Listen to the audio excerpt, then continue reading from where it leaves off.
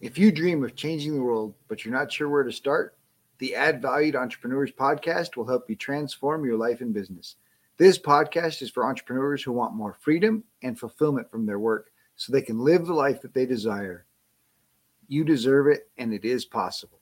It's time for you to add value. Are you struggling with stress? Do you feel like life is out of control? Do you run out of time to get your to-do list tackled? Well, we have a special gift for you. Stop by addvaluemindset.com and claim your free gift today. Today's guest is my friend Chris Natzke. Chris is not only a champion himself, but he's been training others to find their own inner champion for over 4 decades. As an 8th degree black belt, master instructor, and former national taekwondo champion, Chris ranks in the top 1% of all martial artists in the world. Now as a life leadership coach, keynote speaker, and author, his passion is sharing his unique brand of black belt leadership so others may discover the most empowered version of themselves, leading to clarity of purpose, increased confidence, and the courage to take inspired action to make their dreams come true. Chris Natzke and Robert talk about business and how martial arts training really helped Chris think differently about growing his business and impacting the community. He uses martial arts to encourage students to pay it forward, requires them to do chores cheerfully, and random acts of kindness. These concepts of putting others first really are powerful in personal development and business growth. Chris also understands the power of story and helps people to craft memorable stories with a purpose. Well, Chris, thank you so much for joining me today. I'm excited to have this conversation and just share your journey with the world. Great. It's great to be here, Robert. Great to be here. So I typically just let my guests share their journey into entrepreneurship and what they're doing now, and then we'll dig some of the lessons out based on where their journey's taken them. Excellent. Well, the whole journey on entrepreneurship it started now quite a while ago in 1995, but it came as a result of following a lifelong dream of wanting to own my own professional martial arts studio. So I, at the time, right out of college, I was landed a job, a really good job actually, with the top consumer products company in the United States, and was working with them as a sales executive. But it always had this burning desire to transform lives through martial arts. It was one of the probably the most impactful aspect of my life coming up until that time, and had been moved from several places across the United States. So I started my career in consumer product sales in Chicago, went to Southern California for 4 years, then got promoted to the general offices in Cincinnati. And after a 2-year stint there, was promoted and brought out to Denver. And at the time, I was married, and my wife at the time, she and I had been together since high school. And she said, as long as I've known you, all you've ever wanted to do was own a martial arts school. And I know that you're doing okay at your job and you're liking it and you're doing very well, but I know that's not where your heart is. So I said, you're absolutely right. So she encouraged me to start on the path of owning a professional martial arts school. And so what I did was I actually started a program at my son's grade school. So leased it out 3 nights a week and got it up to about 50 students.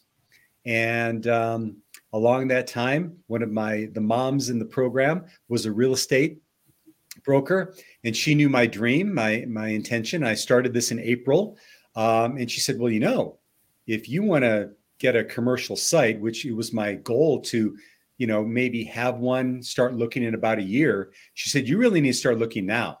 So April, May, I start looking. Well, wouldn't you know it, by July, I had signed a lease, and by October or November 1st, I opened up my school. So things went warp speed, but took those 50 students, brought them over. Within a year, I had 200. Within 5 years, I had 500 students at one location. And that was my first foray, if you will, into entrepreneurship. Nice. And obviously, you recognize that the life transformation aspect is really what empowers that growth, right? I think recognizing that martial arts is more than just a physical activity. It's a mental activity, and targeting children at that level is really powerful. Yeah. Well, and also just I'll share with you two things that I share a lot with my life coaching clients. Is number one is that entrepreneurship for me is the best personal development workshop you can ever take, right? Because there's nowhere to hide. All the issues, all the fears, all the whatevers have a tendency to pop up, and you have to look at them if you want to be successful. You can't stuff them away somewhere. And the other thing that I share is that moving, at least from my experience, from the corporate world into entrepreneurship was not only the most exhilarating time in my life, it was also the most petrifying time in my life. So both of those things kind of worked in concert. And, it's interesting. It's been now 27, 28 years since I made that. And I've had opportunities since that happened of companies that have come and have recruited me and asked me to come on board with them. And I've come close a couple of times, but at this point in time, entrepreneurship is what I realize that's the lifestyle that I want to live, being able to make an impact, but also be able to do it on the things that I'm able to create in the container that I create versus doing it within someone else's organization. Nice. So has your studio run since 1995 to the present? Well, it has, although I have a little caveat because this is the second half of my entrepreneurial story. So I had that school, as I said, started it in 1995 and did quite well. It moved through up to 500 students in the 05, 06 timeframe. All of us entrepreneurs will remember the 08, 09 recession. So things tended to soften a little bit. And I was also going through some life changes at that time. And so I actually sold it to one of my students in 2013 so that I could focus on now my current career, which is working as a life leadership coach, a speaker, an author, and a workshop facilitator. Nice. So let's talk a little bit about that transition. You mentioned the transition from corporate to entrepreneurship was both exhilarating and petrifying. How was the transition from martial arts professional studio owner to stage speaker life coach? Well, it's interesting because it wasn't as petrifying, right? Because I'd already gone through that. Although I will say it was a challenge because when you create a business like a martial arts school and you put your heart and soul into it, it almost becomes an extension of you, right? And I think many entrepreneurs have had that experience. And in fact, for me, I knew that I wanted to move on and do some different things for quite some time, but I didn't really feel like I had found the right person to take over the school because I still had an emotional attachment to those individuals, my staff. All of my staff I had trained since they were kids, and now they were in their 20s working for me. And I just had a real heartfelt connection to all my students. So I did find a friend of mine in the martial arts industry who relocated to Denver, who initially made that purchase. And then he actually sold the business to one of my students.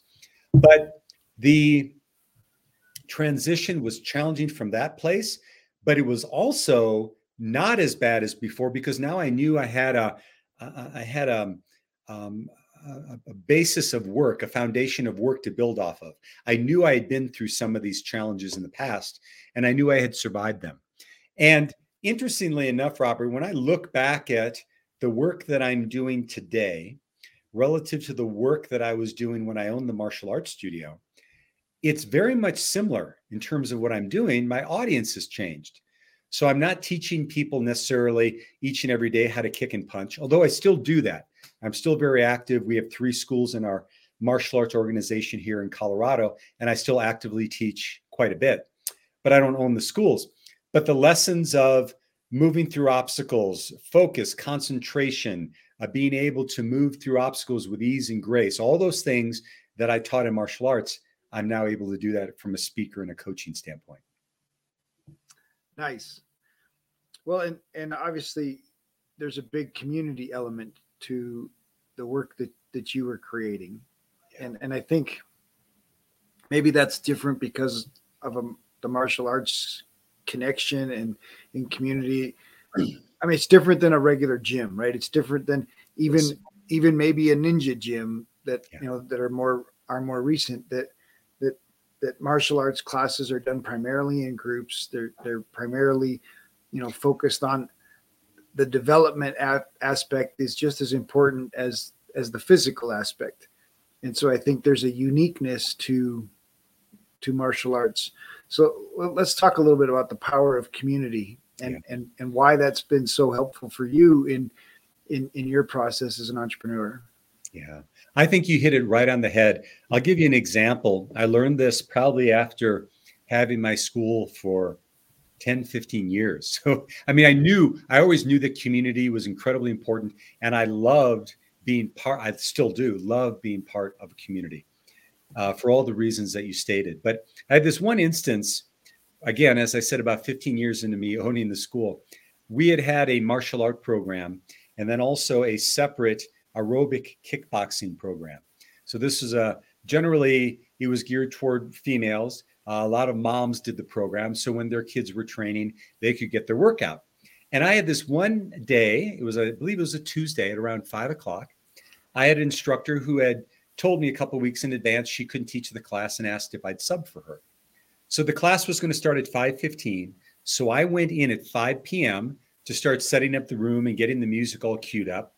And I noticed there was about 6 ladies in there all ready for class. And they were chit-chatting with each other. They're warming up. And I thought, wow, this is interesting. Almost every one of those ladies had been with me for anywhere from 4 to 6 years. So wow. if they would have trained in martial arts, they could have received their black belt, maybe even their second degree black belt. And I'm sitting there watching them and I'm going, all we're doing is teaching them to kick and punch a bag, but they show up each and every day. And here they are 15 minutes early, chit-chatting with each other. And boom, it hit me. It was the community. That's why they were there. I mean, I happened to be a vehicle. I owned the punching bags they could hit, and that was probably fun to do. And there was a benefit of getting in physical shape, but they were there because of the community. Nice. And once you recognize that there's this power and connection in community, so let's look at that idea of community building from a business owner's perspective. So now that you recognize that there's more to this than just getting in shape. Yeah. What changes or things did you do differently to be intentional about community? Yeah. Well, one of the things that I did, and a lot of the things that happen in the martial arts world, let me just give this as a pre-frame. The martial arts industry in the United States is a relatively young industry. Okay. So martial arts basically came to the United States in the 1950s, and most of it was taught by men who had trained martial arts in the military, right? So there wasn't a lot of finesse to what they were doing. It's pretty hardcore stuff. And then you had instructors coming from Japan and Korea, and that was a hard style as well. So around 1980, something happened to the industry. And that was something called the movie The Karate Kid. Okay. And now all of a sudden, martial arts school owners had this huge influx of 8, 9, 10-year-old kids, and they didn't know how to deal with them. So we had to evolve as a community, as an industry, on how do you deal with kids. And we realized one of the ways to do that was to combine a strong sense of teaching martial arts with a strong sense of developing character. And I think the old model used to be that you'd invite anyone in, they were mostly men in their 20s, and you just weeded out the ones that didn't have the strong character and perseverance. You just weeded them out naturally. Now you have this all influx of students where in order to retain them, you had to develop that. Big shift, right? And so one of the things I'm probably most proud of, there are several things in terms of what we did with our program, but one of the things that I enacted pretty early on is when students were getting ready to test for their black belt. And this is now anywhere from a 3 to 3.5 year journey before they were eligible to test. And then prior to their testing, they would have to go into a very intensive 16-week or 4-month training program to get them ready for the test. And one of the things that I did very early on is I connected them with one of my staff members, one of the instructors, as their mentor to take them through the process. And then what ended up happening is we developed little subcultures of little families within the community. So they had people that they aspired to be like that were mentoring them through the Black Belt program. And then those people learned how to mentor as well. So it became a culture of not just your own existence, you're not survival of the course, but literally coming together as a group, as a family, to get through a very challenging period and then be able to give back by helping others move through that process. And that is, I think, was probably one of the key pieces to our ability to develop and grow. I kind of dropped the number before. At our peak, we were at 500. We're actually at 504 active students. When I started the school in 1995, the average school in the United States was 80 students. So we were able to really multiply that. And I think it was because of building that culture of community. Well, and your willingness to prepare other leaders to teach classes, right? I think one of the big challenges for many entrepreneurs in many industries is I'm the expert. I'm the only one that can do it. I've got to teach everybody. And of course, if you have to teach everybody, you limit your school to 80 people or less, right? Because if that's the average, that means there's a bunch of schools with 20 or 30 or 40. Exactly. Yeah. And what you're saying reminds me of two of my favorite quotes from John Maxwell, okay? the leadership guru, right? And he says, number one is if you're leading and nobody's following, you're just out for a walk. All right. So that's number one. But number two is leaders don't develop followers. Leaders develop other leaders. And I think that sometimes when we are in a position of being an entrepreneur, we're a solopreneur. We're thinking of surviving on our own. And I think that there's an element of that is beneficial. I think there's parts of our businesses that we need to learn to do that help in our own growth and development. But for me personally, the times when I own my school and still in leading an organization that just totally fire me up is when I'm teaching other people to do the same work that I learned how to do and seeing them do it well and sometimes even surpass me in their ability to deliver. And it's a challenging thing to be willing to delegate, it's hard for an entrepreneur to let go. It's hard for an entrepreneur to even know, how do I explain this or teach this?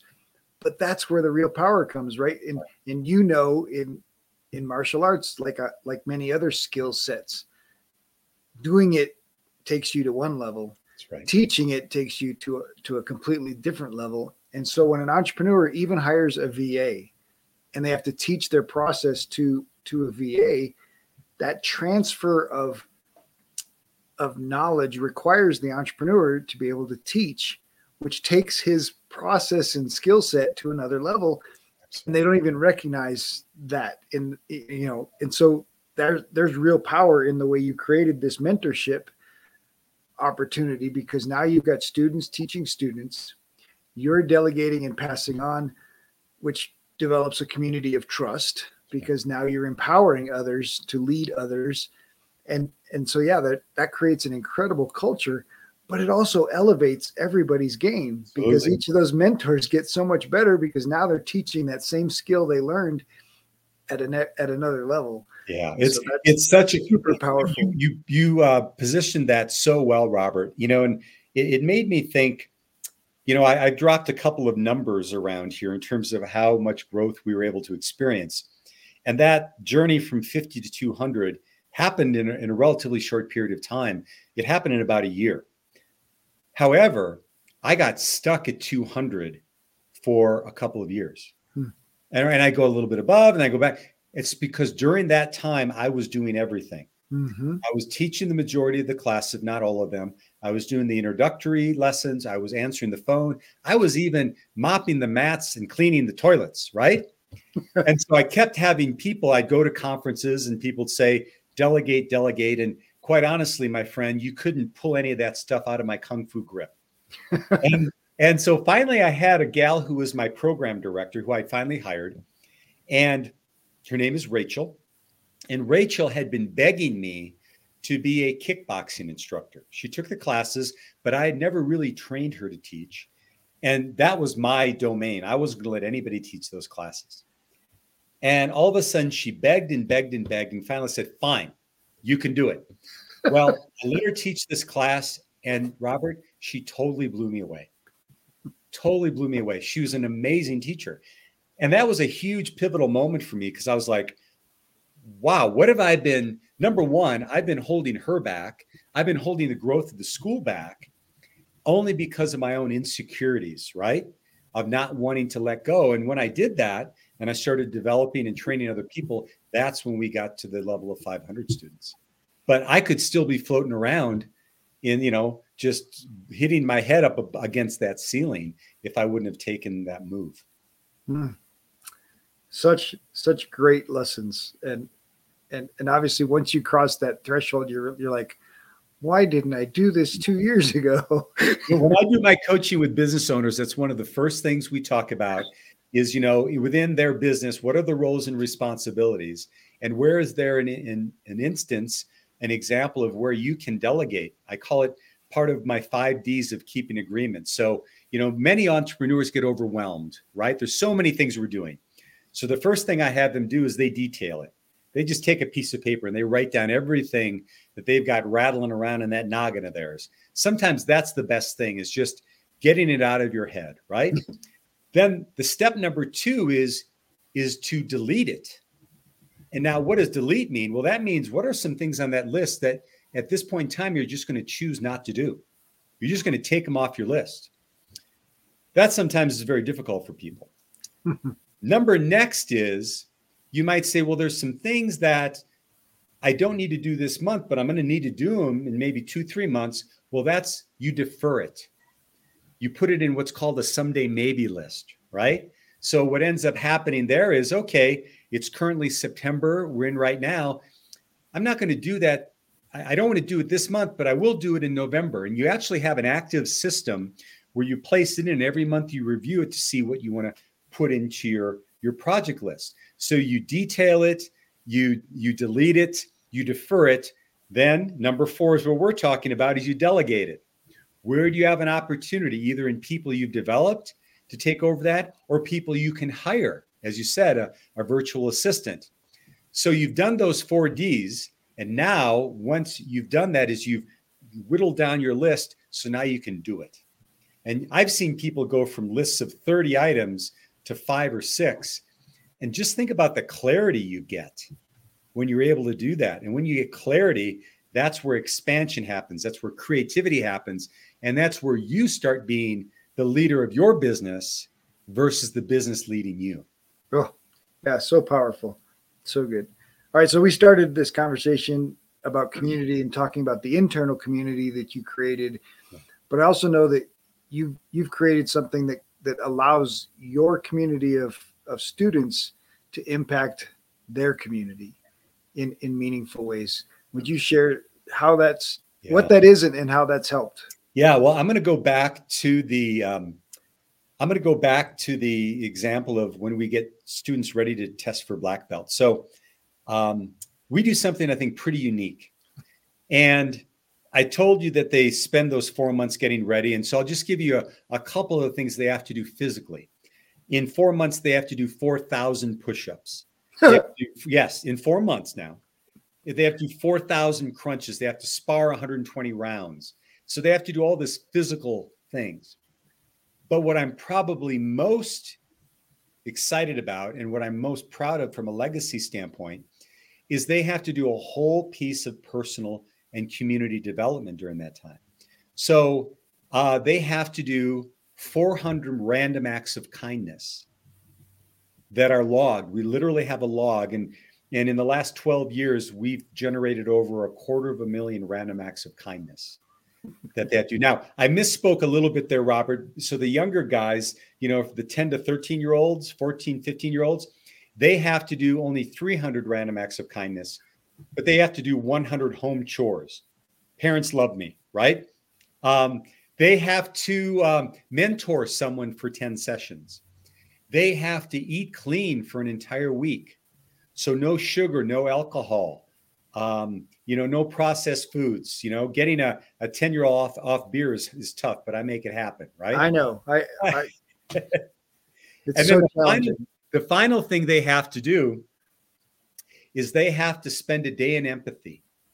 So they have to choose a 24-hour period where they are either spend it being blind, deaf, mute, or in a wheelchair, so that they have an idea of what it is like to empathize with someone who has a physical affliction. And then we finish that up with they all have to do a community service project collectively.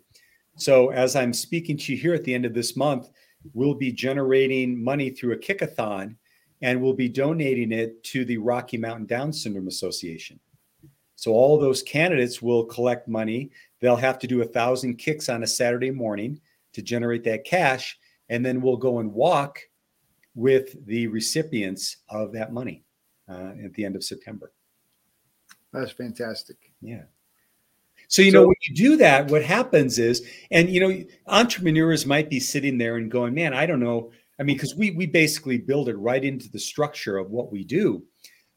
But I think that every business has the opportunity to do something to that extent, because every business that we have is basically predicated on acts of service, right?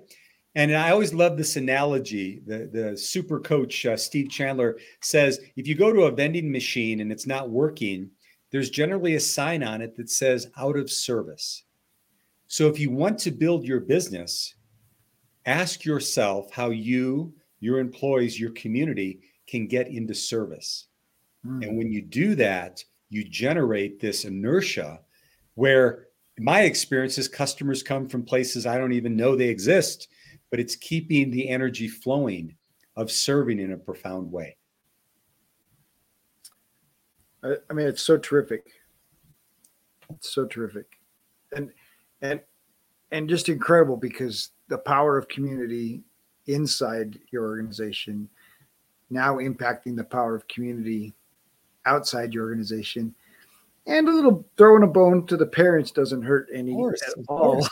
Well, and here's the thing. They're the one paying the bill. That's exactly it. And I always knew that our school was doing well, Robert. Well, let me preface it by saying this. Kids today have a multitude of activities they can partake in. So when I opened up my martial arts school in 1995, I had 6 other martial arts schools in a 2-mile radius of me. But I did not consider them to be my competition. My competition was baseball and football and ballet and gymnastics, you name kids' activity. And today it's exactly this device in everybody's pocket. Exactly. It's Netflix, so I knew, streaming and games. Yes. So I knew that we were doing a good job when I would have parents come to me and say, Master Natsky, Jimmy doesn't want to come to class anymore. Would you please talk to him? Because he needs to be here because of all the lessons you and your staff are teaching him.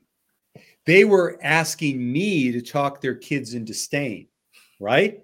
That's when I knew they were seeing the value. It wasn't about kicking and punching, although they got good at that too.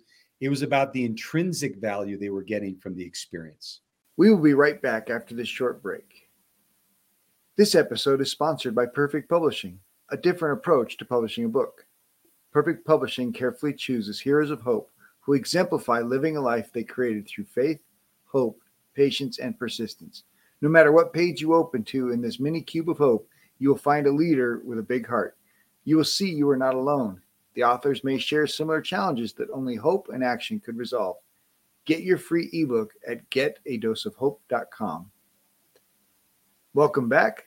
Let's get back to more greatness. Let's talk a little bit more about this day of empathy, because there's a powerful exercise in that idea that I mean most of us take for granted, I think, in just our life and health. And as an entrepreneur, as a coach, you see people all the time sacrificing their body for convenience, sacrificing their health for convenience with the idea that, I'll do it someday. But now you're planting some pretty powerful seeds in young people's minds of recognizing the gift that they have in their body, in their life. Yeah. Could you share a little bit more about? Yeah. Well, I'm smiling because this is one of my favorite things to talk about. So I'll answer that in two ways. Number one is I use this with my life coaching clients. I use it when I speak to groups, particularly entrepreneurs. I'll share a phrase that one of my coaches shared with me is, we need to take care of ourselves so we can help take care of others. So notice I didn't say take care of others. It's help take care of others. And when you take care of yourself first, then you're giving from the overflow. Because we've all had situations where we're giving. We have an empty tank because we don't have the energy anymore. We're not taking care of ourselves. And then we get resentful and cynical about our businesses and our lives. So we have to make a practice of taking care of ourselves physically, mentally, emotionally, spiritually, so we can give from the overflow. Because from that perspective, that's when we can be at our best. Because if we aren't at our best, we're cheating the people, in my opinion, that we were here to serve. So that's the first thing. Well, I'm gonna catch you there, because I know my wife in particular targets women.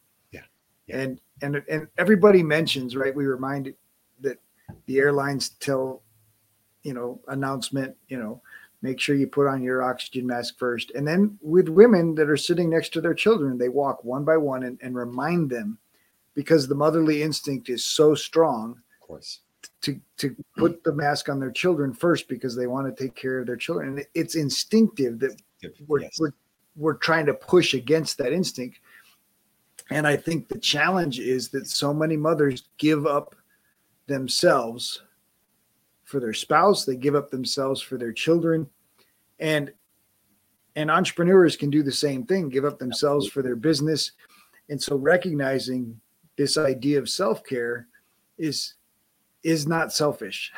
That's in fact, it's nothing further from being selfish. Because as I said before, if we aren't taking care of ourselves and doing a good job of that, we can't be at the best of ourselves to serve others. Case in point, I have a wonderful relationship with my mom. My mom's 83 now. She was a nurse for over 50 years. Wow. And so she was serving constantly. I grew up in a household where my father was alcoholic. So he was there, but he wasn't really there. So my mom was not only working full time, but she was coming home each night, and she was raising myself, my brother, and my sister.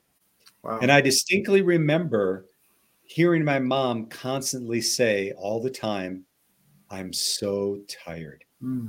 I'm so tired." And during the course of my life, I remember my mom always saying to me, "Chris, you can do anything you put your mind to. If you put your mind to, you can accomplish anything you want." But when it came to her, like getting more education or taking care of herself, she would always say, "I can't do it," because she was so devoted to just serving other people. And again, I have this huge respect for nurses, because not only was my mom a nurse, but her two sisters were. So I grew up in that environment, but I also saw how they were giving at their own expense. And I think that you use the example of children. Let's face it, some of us as entrepreneurs, we view our businesses as our kids. Oh, absolutely. And so if we're not able to make that commitment to self, to take care of ourselves so we can help take care of others, I don't think we ever reach the pinnacle of what it can be to be a really functional, healthy entrepreneur. I just don't think we can do it. Yeah. And the entrepreneur becomes the bottleneck. Exactly. and sacrifices himself, which means when he gets sick or she gets sick, because that's what's going to happen, that your body has, two rules: rest now or you will rest later. That's right. That's right. Well, and one of my favorite books, and I recommend this when I coach entrepreneurs, is The E-Myth by Michael Gerber. Right? One of my favorite books. Yeah. So anyway, I just remember, I'm going to paraphrase his quote, but it's something like, I was in my business versus working on my business. I was in my business. I was working day in and day out. I finally realized I was working for a lunatic. And the lunatic was me, right? Yeah. And I think some of that comes from, and I'll just speak from my own experience, some of that comes from fear, right? If I don't do this, I'm not going to have enough. I'm going to miss this opportunity. And I think that sometimes in the short period of time, that little juice can get us going. It can act as a catalyst. But if we maintain that and that becomes our only way of functioning, we begin to break down. It can't be fear-based. It has to be, hey, I'm going to move into my entrepreneurship from a standpoint of confidence. I have faith in myself, and I'm not doing it from a standpoint of not enoughness, but I'm doing it from a standpoint that I am enough. And then from my enoughness is where I'm going to serve. Nice. All right. So we got to get back to the other half of the service. Oh, yes. So I want to share this story. This is one of my favorite stories, particularly when I speak to youth groups. I share this story. So I told you about how my students would have to train very intensively for their black belt, that 4-month period. I had a student of mine that started with me when he was 4 years old. His name was Josh. And Josh started with me in what was called at the time the Little Ninja Program. Okay. Little boy, big fluffy head of red hair, big ears, freckles, not particularly talented. And you look at him and go, this kid will probably never, I don't know if he'll ever make it to be a black belt, but Josh kept showing up. And he started with me when he was 4, and now he's 10 years old, and he's getting ready to test for his junior black belt. So, I already shared with everybody all the things he had to do. He had to do all the push-ups and the crunches, whatever. But when we get to the standpoint of what does he need to do from his day of empathy, he hears day in the wheelchair, and he's like, that's it. That's what I'm doing. Because he has an uncle, his Uncle Jimmy. And Uncle Jimmy was a Vietnam vet. And for Josh's entire life, Jimmy has been confined to a wheelchair. And he decides he's going to do his day of empathy in honor of his uncle. So he calls up his uncle and says, Uncle Jimmy, I'm testing for my black belt. I need to do a day of empathy. I'm going to do this day in the chair, and I'm going to do it in honor of you. And Jimmy says, that's great, buddy. But I tell you what, I know you way too well. If you do one day in a chair, all you're going to be doing is popping wheelies down the street. If you're going to do this, you're going to do it right. You're going to do 2 days in the chair. And on the second day, Uncle Jimmy drove up Josh's driveway in his customized van, lowered the hydraulic lift. Josh rolled on, got lifted in the back seat. His dad went in the front seat, and Uncle Jimmy took him to Craig Hospital here in Denver. And he took him to the rehabilitation ward. And what Josh got to witness was a man who was a new quadriplegic who was breathing through a tube in order to move his chair. So you can imagine at 10 years old, Josh was pretty impacted by that story and that visual. So he came home, and one of his assignments was to write an essay about his day of empathy. And so he started writing his essay, typing up his essay, but he didn't send it to me initially. He sent it to Uncle Jimmy. Jimmy read it, and he goes, this is amazing. And Jimmy sent it off to the headquarters of the American Disabled Veterans Association. They read it and they said, this is amazing. And they published it, Robert, in their national newsletter. So now all of a sudden, this story is going all around the country to disabled veterans in the newsletter. And they're like, kid, Denver, black belt, Denver. Wait a minute. Our national convention is in Denver this year. Let's have him speak. So a couple, 3 months later, here comes Josh up to the podium, which, is up to his eyes, and he's reading his essay. So at 10 years old, Josh was not only a junior black belt, but he was a published author and a keynote speaker. Not bad, right? And what's so great is that the end of the story is I still am in contact with Josh and his family. And Josh is now in his 20s. And I was at his house for dinner a couple of years ago with him and his mom and her new husband. And he was still talking about that experience. And when I share that story, I have people come up to me all the time, saying how that story resonated with them. And here's what I always tell them. The reason it resonates inside of you is because there's a part of you inside of you that deeply wants to serve and be empathetic toward others. And when we learn to do that and we position our businesses from that perspective, that to me is thriving. It's just not what's in the balance sheet. It's being able to thrive financially. Of course, we want to do that, but to do it from a standpoint of service where we're making an impact in other people's lives. Well, and it's really demonstrates the power of story. Yes. Because ultimately that's what our life is about. Exactly. That's what our business is about. Yes. And that's what impacting others is about. And when you can understand the power of a story, and now you help, your requirements help Josh create this story, but then his Uncle Jimmy sharing it created opportunities. Absolutely. And I think that's so often, first of all, everything you and I do is about story, right? I mean, ultimately, as a coach, I'm helping people change the story of their past. Yes. Change the story that they believe about themselves in the present. Yes. So that they can grab onto a new story for their future. So ultimately, life is about the stories we're telling ourselves and telling others, right? Marketing is ultimately all about the story you're putting out there. And so the reason that story, of course, is so empowering is because it captivated people and of course, the right influencers. And I think the challenge for so many is they don't think their story matters.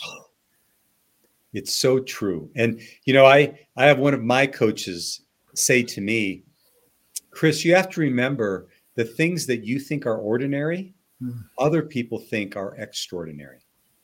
Because we're so close to it. We don't understand it. And, it's interesting as a continuation of Josh's story, I'll share this story as well. As part of my work, I also coach people who are aspiring to be speakers. And so I share this with them when I talk about the power of story. And this is an offshoot of Josh's story. I was part of a mastermind group. I was invited to be part of a mastermind group here in Denver. And there were 3 different masterminds within this organization. And I was asked by the head of the organization to visit each one of the memberships and do a training of some sort. It was some sort of a business training. I think it was on the topic he asked me is, when you go to a training, how do you implement it in your business? It was something like that. And I think it went actually relatively well, and I gave everyone value. And at the end, we had questions and answers. And in 2 of those 3 groups, Robert, there were people who had heard me give my keynote at other events here in the Denver area. And in 2 of those 3 meetings on 2 different days with 2 different people, when the first people in the question and answer period raised their hands, when I called on them, they said, "Can you tell us the story about the kid in the wheelchair?" Boom. And that's when it hit me. I'm like, I just gave them a whole hour worth of all this content, but they're going back to months ago when they heard me speak, and they wanted to hear Josh's story because that's what moved them. So I would suggest anyone who's listening out there is get clear on your story, get clear on your why you do what you do, because that's what's going to inspire people. I always love Simon Sinek. I don't know if you're familiar with his work, Robert. Oh, yeah. But Simon Sinek has got, the great thing on the power of why, and he has a great TED Talk. And in that talk, there's some place where he's talking about Martin Luther King Jr. And he says, in August of 1963, 250,000 people didn't congregate on the steps of the Lincoln Memorial to hear Martin Luther King Jr. deliver his "I Have a Plan" speech. Right?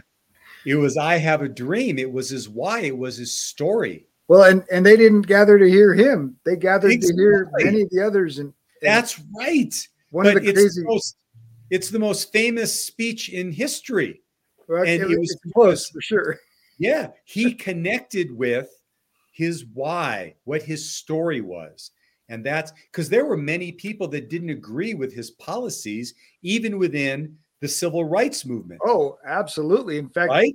yeah, we all know examples of Yes, people that wanted to get their rights by force, exactly. and he was committed to Yeah. to peaceful, um, just peaceful activity and love. And he was committed to that. And what's interesting is that the other guys, and you know this as a speaker, right? They're all fighting for the prime spot, and he didn't care what spot he went up in, and yet his name is the only one stamped on the steps of the Lincoln Memorial. Well, and if I may share just one more brief story. Of course. I heard this from a man who was one of his best friends. Wow. His name was or Reverend Harold Middlebrook. Dr. Middlebrook was one of the people who helped organize the voting rights movement in Selma. He helped organize the March on Washington. He was with Dr. King when he was assassinated in Memphis. And I was doing an event here in Denver where I was doing my board breaking experience workshop. And Reverend Middlebrook was part of that. And he was 77 years old at the time. And a whole other beautiful story is he eventually did break his board with me. That's a whole other story. But the night before, we all got together with him and he was telling stories about his experience with Dr. King. Wow. And what many of us don't know, Robert, is that speech was not the one that he started that day or the one he was scheduled to deliver. He had actually delivered the I Have a Dream speech the night before in Detroit. But months before, he had submitted another speech, and the organizers were afraid of him, revving up the crowd. So it was a very sedate speech he was giving. So anyway, he's there. It's August. It's hot. It's the middle of the afternoon. He's droning on, giving the speech he had submitted. And there was a woman, an African-American actress, who had been in Detroit the night before and heard him deliver the I Have a Dream speech. And so he's sitting there droning on. She's sensing he's losing the crowd, and she shouts out from behind him, "Tell him about the dream, Martin." And he immediately breaks into the I Have a Dream speech, no notes, and the rest is history. So I've always just been inspired by that story. And again, he was speaking from his heart. He was telling his story. He was telling his why. Well, and obviously as a public speaker instructor, is teaching people to speak, when the story is yours, when it truly is tied to your experience, tied to your why, you don't have to memorize it. Oh, no. You don't have to drone through it. You don't have to, because it's you. It's you. And you're putting you out to the crowd in a way that resonates with the crowd, because they know this feels real. This feels right. And that's so powerful. So that leads me to one of the issues you talked about, character development in part of the, as a big part of your program, as a big part of personal development. And today we see so many entrepreneurs, I don't know, in social, in their website, and all these places, right? They go rent a mansion and go take pictures with the sports car out front, and they feel like they need to be somebody else in order to satisfy an audience. So you speak a little bit more into authenticity. Yeah. That's a subject that's near and dear to my heart, and it's not to say that the monetary and the physical rewards are not nice things to have, and they're not important to have. I mean, we need money in order to survive, right? I've always loved the distinction between extrinsic versus intrinsic goals. The extrinsics are the sports car, the mansion, all those things. But the intrinsic is who we become as a human being, who we're being in that experience, and in my opinion, how we're able to serve others from that experience. And again, I guess my definition of success is someone who can have the experience intrinsically as well as extrinsically, because I don't think they're mutually exclusive. I think there's some of us that get it wrong in the other direction. We think it's all about just giving, and building ourselves intrinsically, but never getting any of the earthly rewards, if you will. Quite honestly, it's a balance. It's a balance with that, because if we don't have success and money within our businesses, we're limited with the amount of people that we can serve. Right? Mm. So it is about this balance. But, at the same time, when I'm coaching speakers, for instance, there are many times, we probably all have this experience where we're listening to a speaker. And if you were to look at their diction, look at how they put sentences together, look at their body language, there's nothing special about them. But you're like moved to tears by what they're saying. Well, it's because they're authentic from a heart space. You can see other speakers who have all the right gestures, all the right voice inflections, all the right diction. And you're like, yeah, they're really good, but they don't move us. And so it's again about having that balance. And when I coach speakers, I think that when we have challenging time, I'll give you this story. When I first started speaking 10, 12 years ago, I had pretty immediate success in the martial arts world. And now I'm moving into the speaking thing. And the speaking gigs just aren't coming at the same regularity that students did in the martial arts. So I'm like, what's going on here? So I'm on the phone with my mom, who I shared before, I absolutely adore. And she's one of my biggest fans. And she's that one person, I have one or two people in my life that I can call up and just vent. I don't have to put on any facade. I can just say, this is what I'm dealing with. Would you listen to me? So I'm on the phone with her and I'm like, Mom, this isn't working and people aren't paying me and this, that, and the other. And she's just listening. So she lets me just exhaust myself with all of my complaints. And then she asks me this question. She says, Chris, you want to be one of those motivational speakers, huh? I said, yes, I do. She says, do you think anyone's going to want to listen to you if you've never had any challenges, or if you've never had any problems, or if you've never had to overcome any obstacles? Boom, right? Mind blow. It's like, oh my gosh, exactly.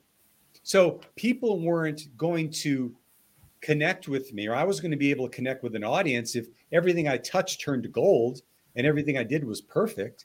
They were going to connect with me when I went through challenges and I was able to overcome them and help them through my experience. And that was, I've spent a lot of money and time and energy on coaching and speaking. That was probably the best speaker coaching I ever got, was from my mom, but it's true. And so you don't want to be doing therapy up on stage, right? You have to have processed what you've gone through. But when you can speak to it from a standpoint of being authentic, having it, have that emotion right underneath the surface and be able to have people feel what you felt, that to me is one of the biggest pieces of power as a speaker, is being able to make that connection with an audience. Yep. The message is in the mess. Exactly. All right, Chris, what was the impact of being an author and writing a book? Yeah. It was twofold. It was, first of all, an act, just like I've talked about being an entrepreneur, it was an act of personal development. My experience is that there was a tremendous amount of vulnerability in sharing my story. In fact, I didn't have this happen with my second book, but it happened with my first book, Black Belt Leadership. I almost had, how has it been put before? It's like author's remorse. So it's like you write it, it's done, it's in print. Somebody buys it from you, hand it to them, and there's a part of you going, just don't read it. You bought it, it's done, but you don't have to read it because, oh my gosh, what if they disagree with what I said? What if I'm incongruent? Whatever. So that was the first part, is getting over that hurdle. But number two, I think that it helped my business in a lot of ways. It helped it practically because it gave me this whole basis to build off of. So I could, well, let me put it this way. It helped give a sense of credibility that I didn't have before, because I think people, even to this day, have a great admiration for people who have taken the time to author something. I think people have that. There's a veneration around that. But then from a practical standpoint, it gave me avenues to build my business that I didn't have before. I could do speeches on it. I could do workshops on it. I could do online programs on it. It opened up this whole, it allowed me all this material to do my weekly blogs, which was allowing me the ability to get out and bring my message to other people. It allowed me to get on podcasts. Both my books did, because now I had subject matter I could speak with. So I'm a huge proponent of people who feel are being called to write their story. And, going back to my old coach's advice, what we think is ordinary, other people think are extraordinary. We all have a story, and we all have something to give. Oh, so good. All right, Chris, we'll take a little diversion. What do you love to do in your free time? Free time. Well, I love to hike. I love to walk. I did back in 2014, I walked the Camino de Santiago, which nice. was a 500-mile walk across northern Spain. Yeah, love that. I love being out in nature. I love yoga. I love spiritual and personal development. So you'll oftentimes see me watching things on the internet, just to, part of just continue to expand. I've got 2 grown sons, which I love spending time with. In fact, one was just over today. In fact, I'm dog sitting his puppy right now. And so I love spending time with my boys. I had my children very early in life. And so now they're both grown. And now it's like having 2 adult friends. And that's been pretty awesome too. Yeah, it's a pretty fun place to be. Yeah. So, all right, Chris, you've shared quite a bit of business success. What was one of your biggest business challenges or current challenge? Yeah. Well, I'll give an example from the martial arts world. I shared before that back in 2008, 2009, I think many of the service organizations went through challenges when we were in our recession. And so as a result of that, I was like, my business had been humming along, and all of a sudden things just started to slow down. And I was literally, Robert, I was coaching people on how to run martial arts schools, and now it just wasn't working. And so I made probably the biggest business mistake of my life. I was coming up, I think it was 2010. I was coming up on the end of my lease. And I got in my mind that the way that I could put juice in my business was to relocate it. Okay. I thought, if I just have a new location, it'll bring energy. I'll have drive-by traffic I didn't have before. So I found a space that on paper had 3 times the amount of drive-by traffic of my current location. And I spent a ton of money, regardless of what people will say, at least in martial arts. When you move a facility, it's going to cost you money, right? You buy new mats, new mirrors, blah, blah, blah, blah. Well, I thought that when I made that move, it was going to bring this big influx of business, and it didn't do anything. And I call it the biggest business mistake I ever made. And if I would have done it again, I may have still moved locations at one point in time, but the lesson that I learned is the change didn't come from the physical change.